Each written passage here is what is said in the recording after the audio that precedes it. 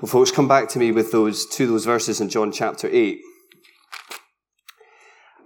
You know, one of the many reasons that people the world over have found such wonderful comfort in Jesus is that if you spend any amount of time with him, you'll soon run into somebody who speaks into the very biggest issues which we face in our lives. Right? And today, we're going to think about the biggest one that faces all of us. Now, if you turned on BBC One about 8 o'clock last Sunday night, you'll have tuned into the biggest party in the country. Now, I think we'll all agree that the King's coronation party as an event was absolutely superb. So the great, the good of British society were there, shimmying away in the royal box. Take that, and Lionel were reminding us all once again that they really are the gift that keeps on giving.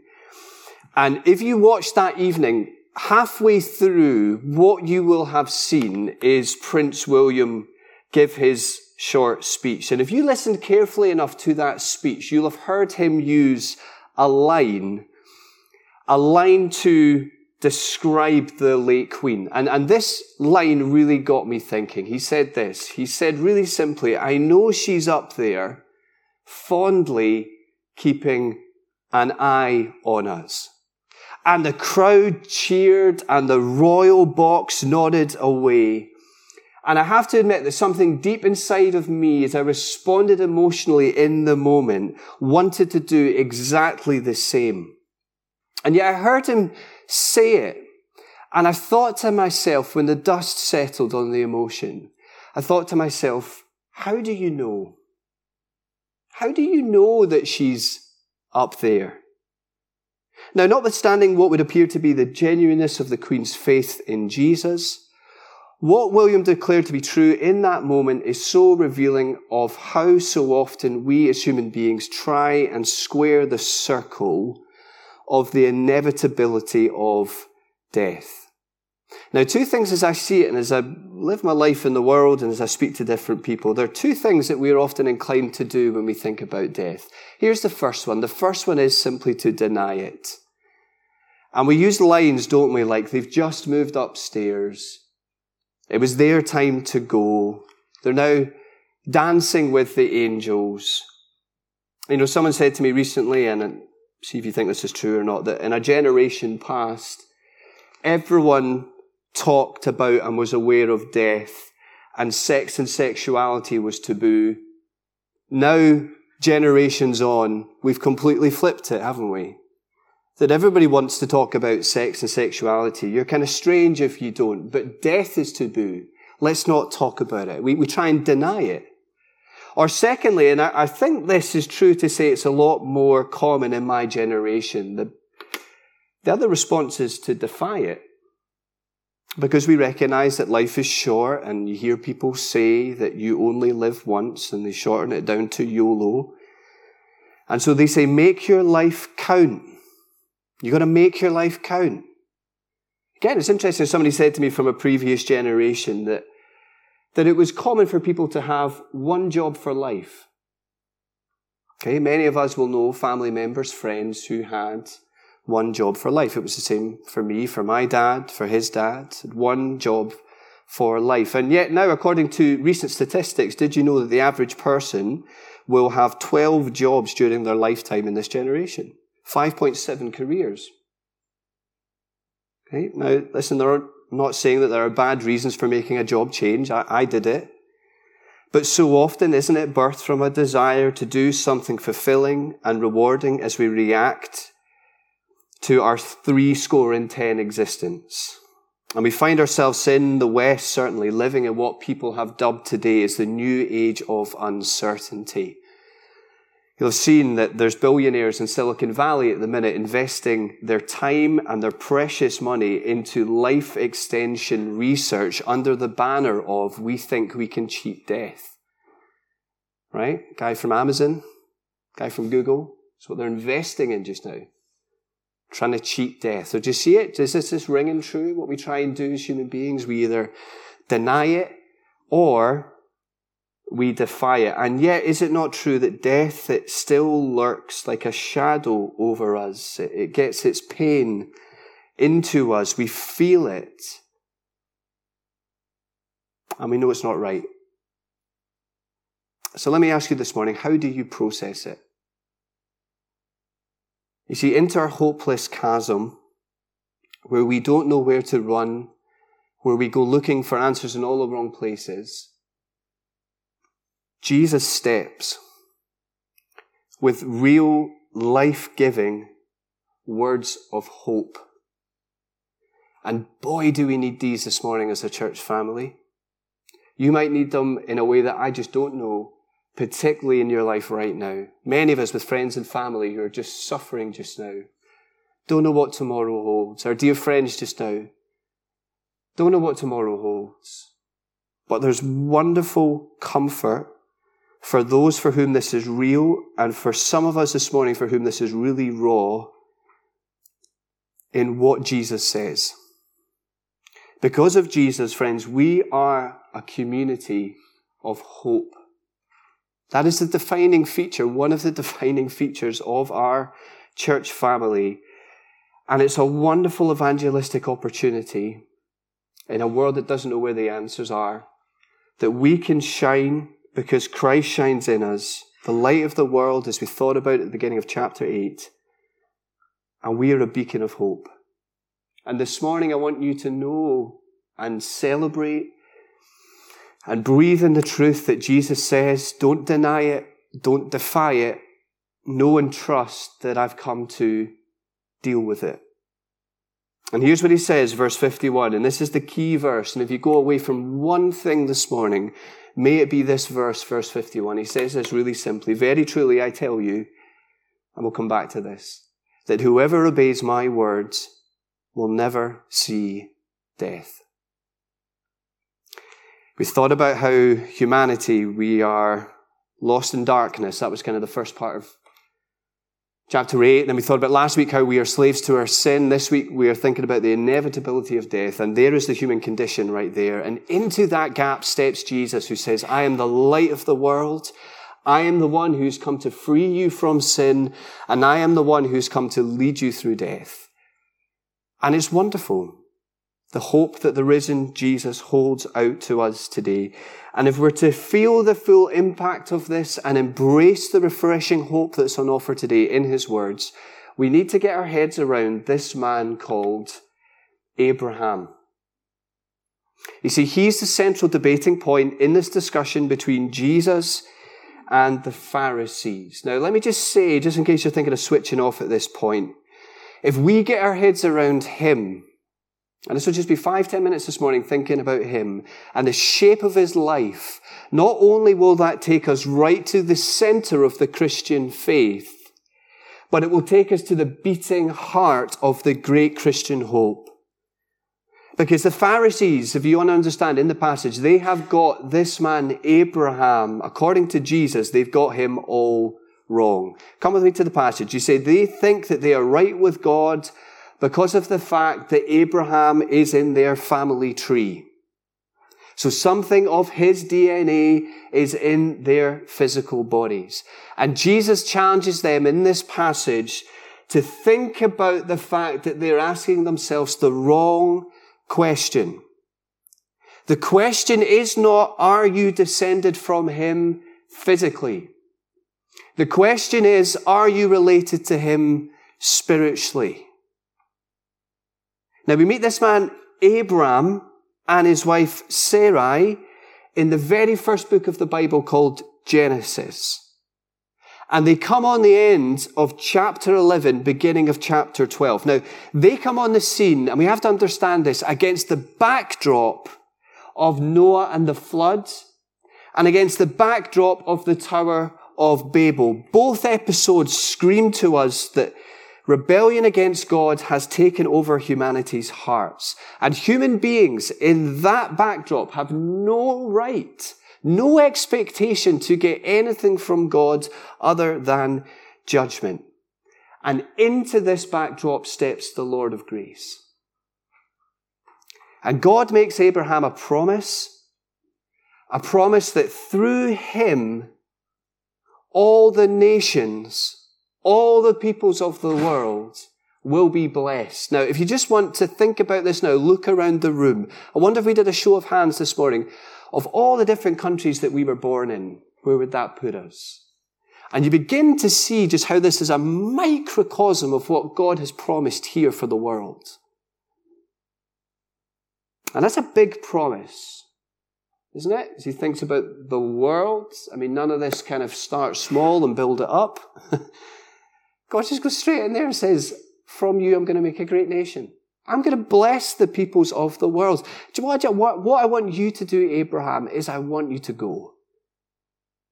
I want you to go. I want you to come and I want you to follow me to the land where I am taking you. And that is the greatest defining feature about the land. What is it? It's about the fact that God is there.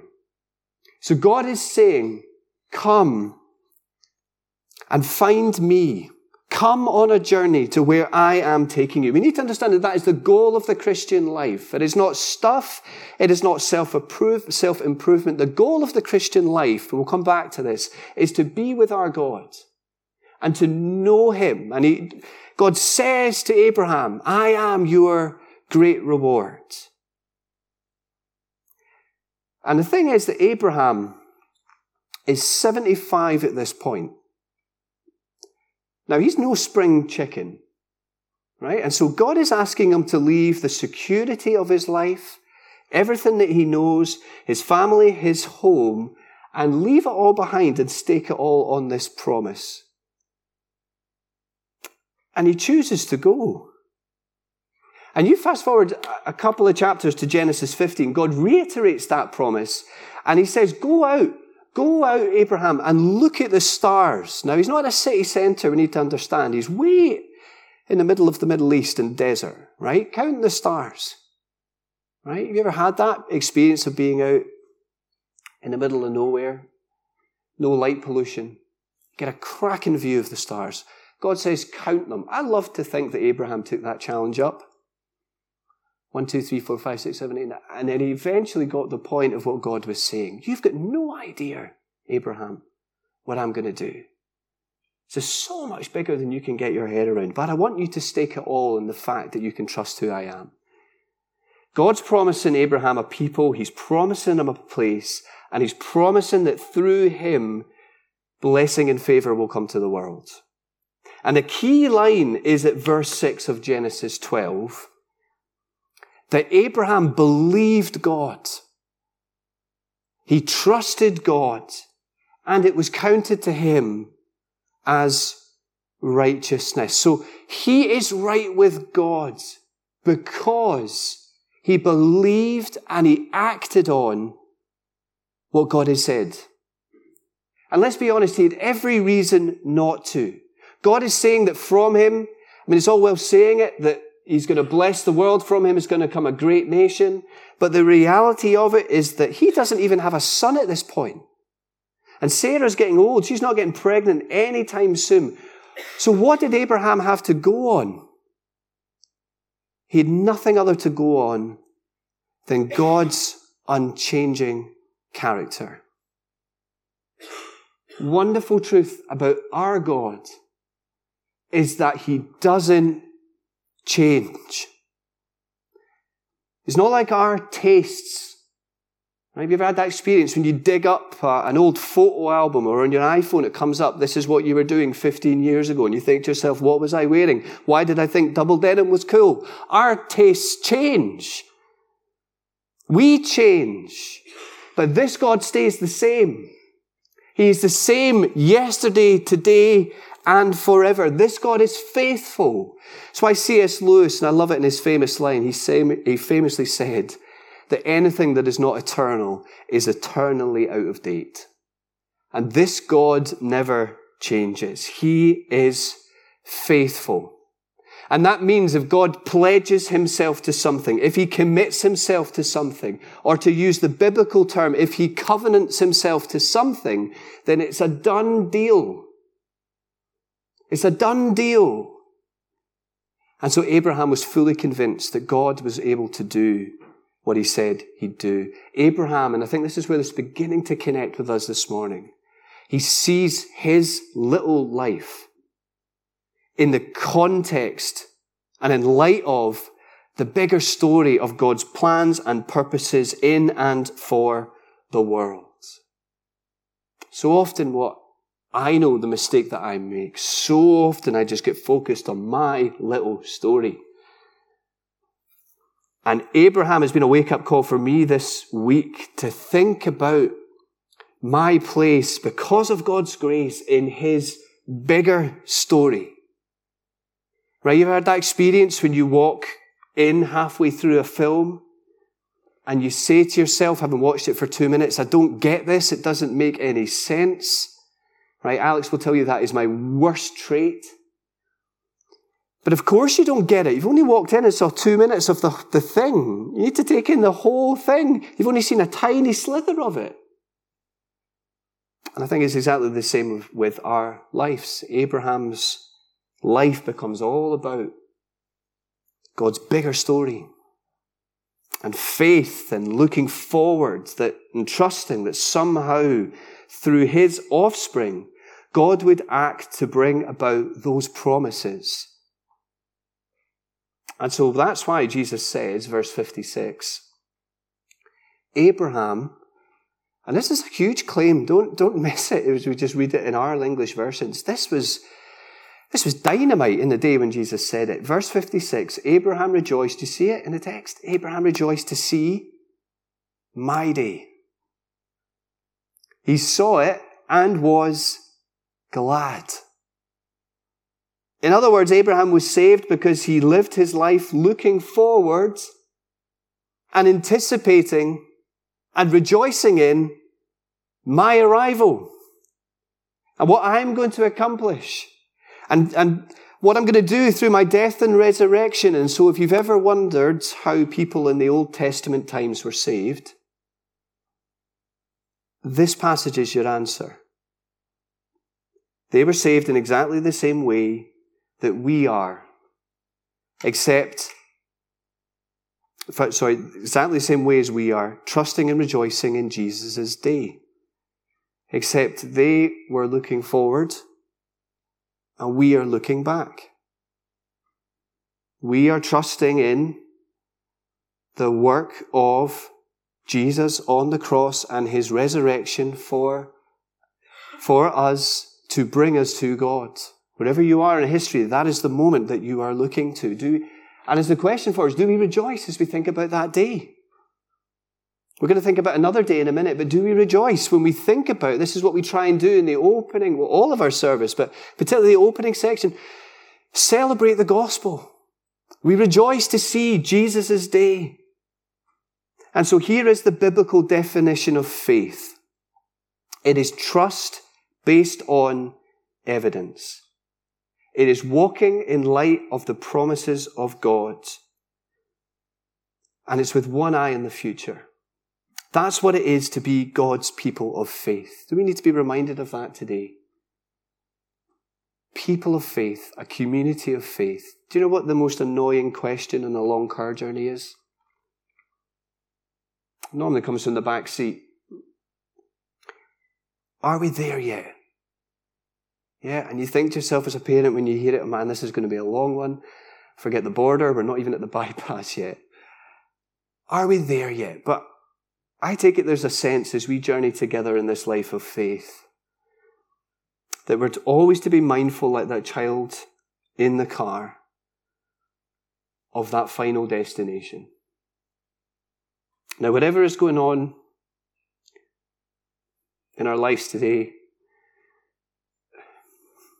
whatever tomorrow holds, we need to understand that the most sure thing about our lives is that they will end with us in the presence of Jesus. That is the most important thing about your life today. If your faith is in him, that's where the journey is ending. You might not know what tomorrow holds. You might be really fearful about the future, but that is where the story ends. It's where it ends with him. He is our great reward, is Jesus. You know, my friend Tim is here this morning. Tim's over here. Tim works for Open Doors, working with persecuted Christians all over the world, thinking about how to support them and pray for them. Oh, you can speak to him after the service. He'll tell you stories more about his work. But I've often wondered for our dear brothers and sisters in places like North Korea, in places living in the Middle East, all over the world, what is it that gets you through? What is it that holds you together when all of life seems uncertain, when so many of your physical possessions are gone, when you're fearful about the knock on the door? What is it that gets you through? It's the fact that the most sure thing about your life is that it's going to end with you in the presence of Jesus. I love the way Dutch Holocaust survivor Corrie ten Boom puts it. She says, never be afraid to trust an unknown future to a known God. The Bible presents Abraham as the father of faith.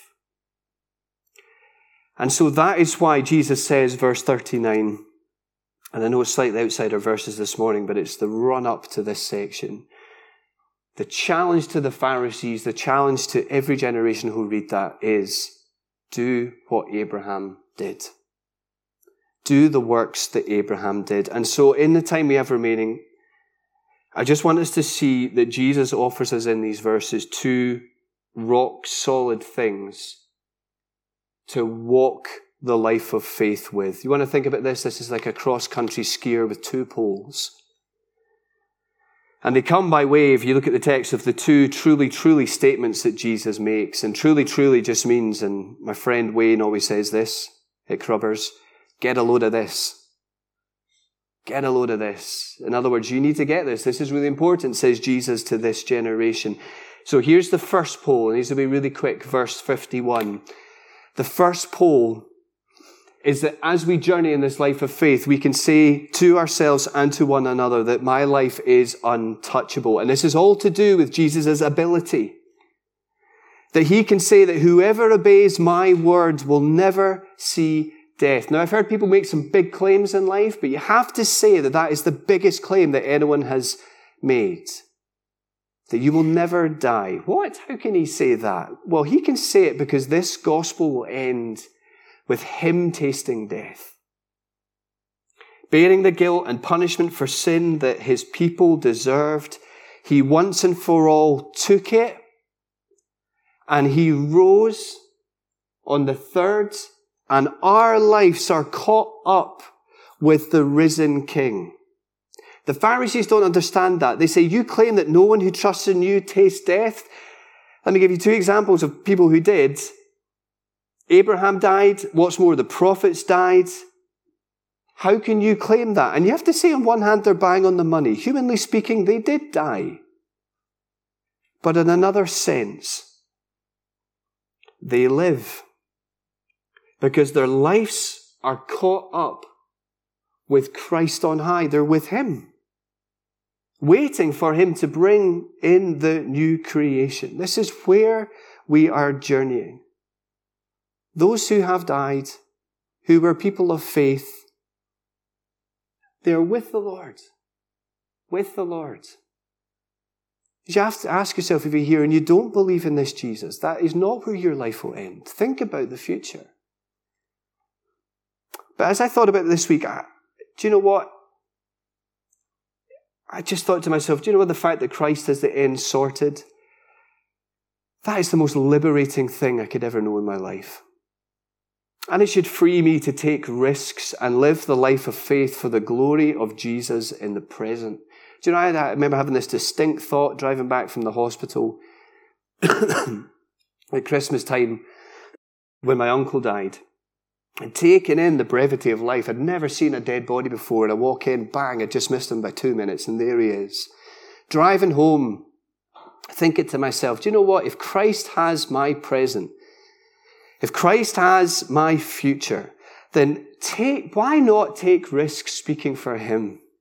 What does it matter if my neighbours think I'm loopy? They do already.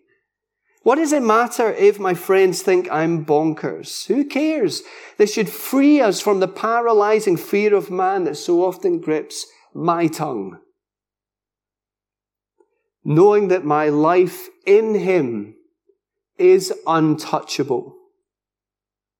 And the second pole really quickly is that my God is incomparable, which is all to do with knowing Jesus' identity. The Pharisees say, verse 48, that you are a Samaritan, you have a demon, which is both an insult and smokescreen from having to wrestle with the big questions that Jesus is asking them to think about. And let me just say, we live in a world that does exactly the same. That there's no end to the things in our world that it offers us to keep us from thinking about the biggest questions in life. You know, I was reading a stat the other day that apparently Netflix's biggest competitor is human sleep.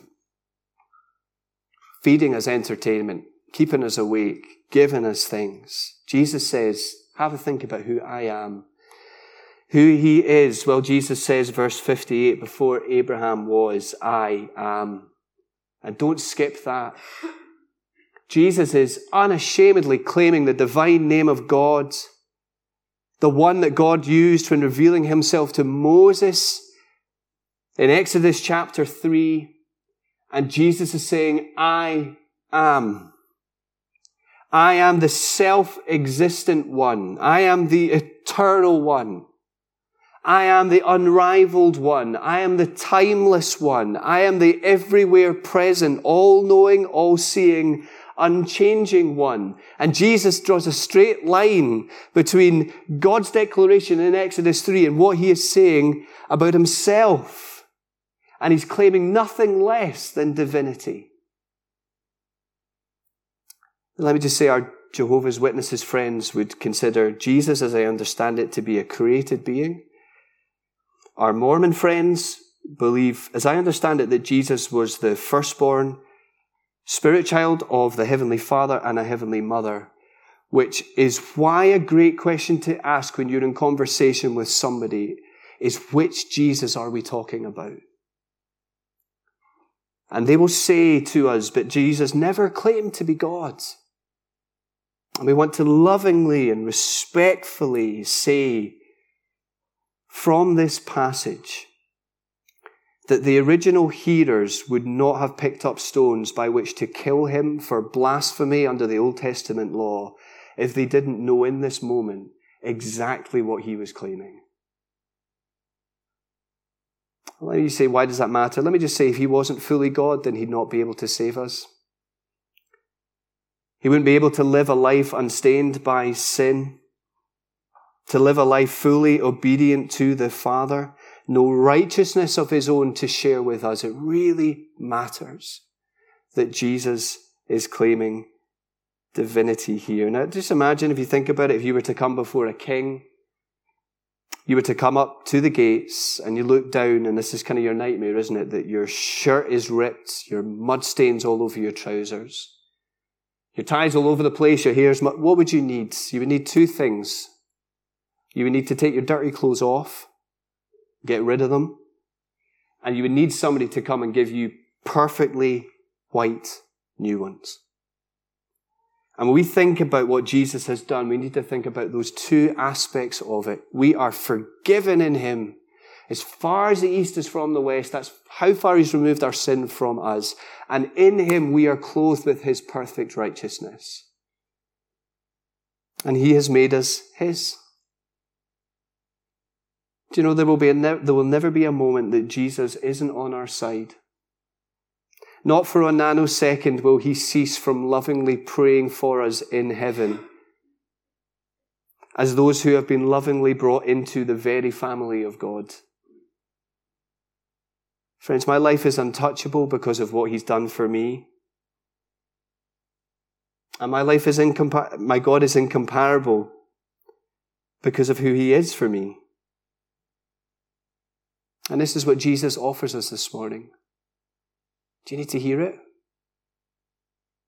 Do you need to hear it? Let me just close. I'll tell you about a guy I played football with in Aberdeen. His name was Dane. Dane was hard as nails. Loved playing with Dane because he did all the dirty work and I did all the running. But do you know what he did to fund himself through university? being a fishing village boy, here's what he did. His little side hustle is that he was a lobster fisherman. Okay, get that, students? That's what he did to fund himself through university. And he invited me out one day with him on his boat. And I say invited, it makes it sound like a glamorous thing. It was brutal.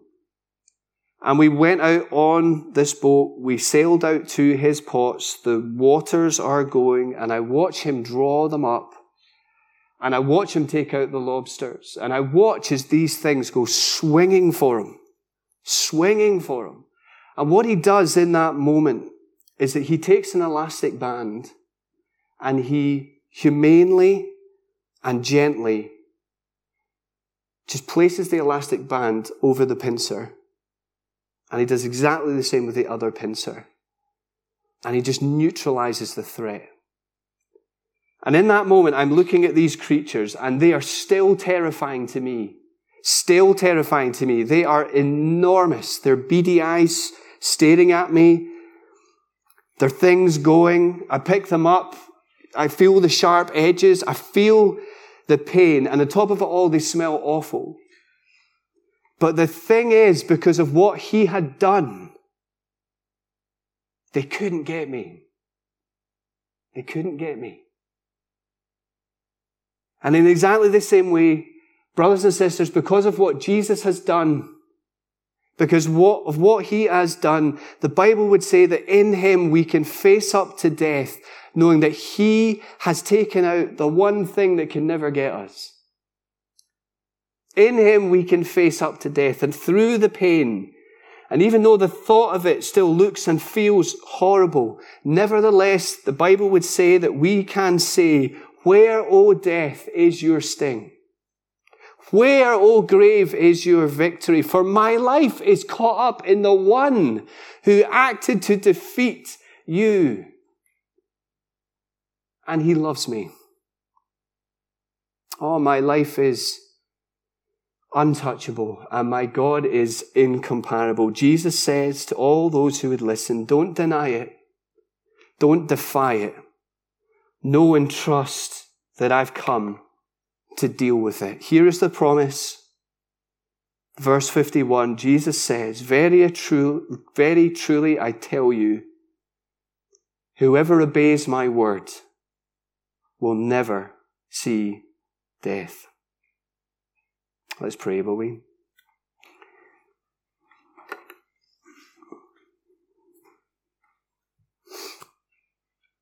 And so in the silence now, Father, I ask that by your precious Holy Spirit, that you would be ministering to us this morning. Some of us in that place of being really scared about what tomorrow holds. As we think about ourselves, as we think about those who are nearest and dearest to us, as we think about friends and family for whom this is really raw. Lord, be at work this morning by your Spirit, bringing that fresh assurance of the fact that our lives are caught up in the one who lives.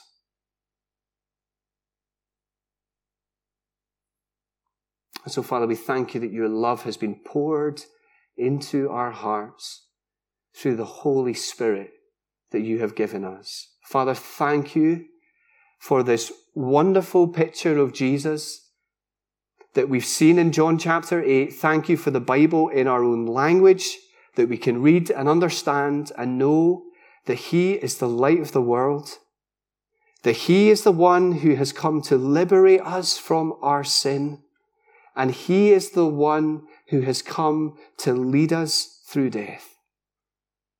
So, Father, be at work this morning as we finish our time together. Lord, be at work in our conversations. Lord, help us to be those who pray and stand and journey with one another. Father, above all, keep our eyes fixed on Christ. And it's in his name that we pray. Amen.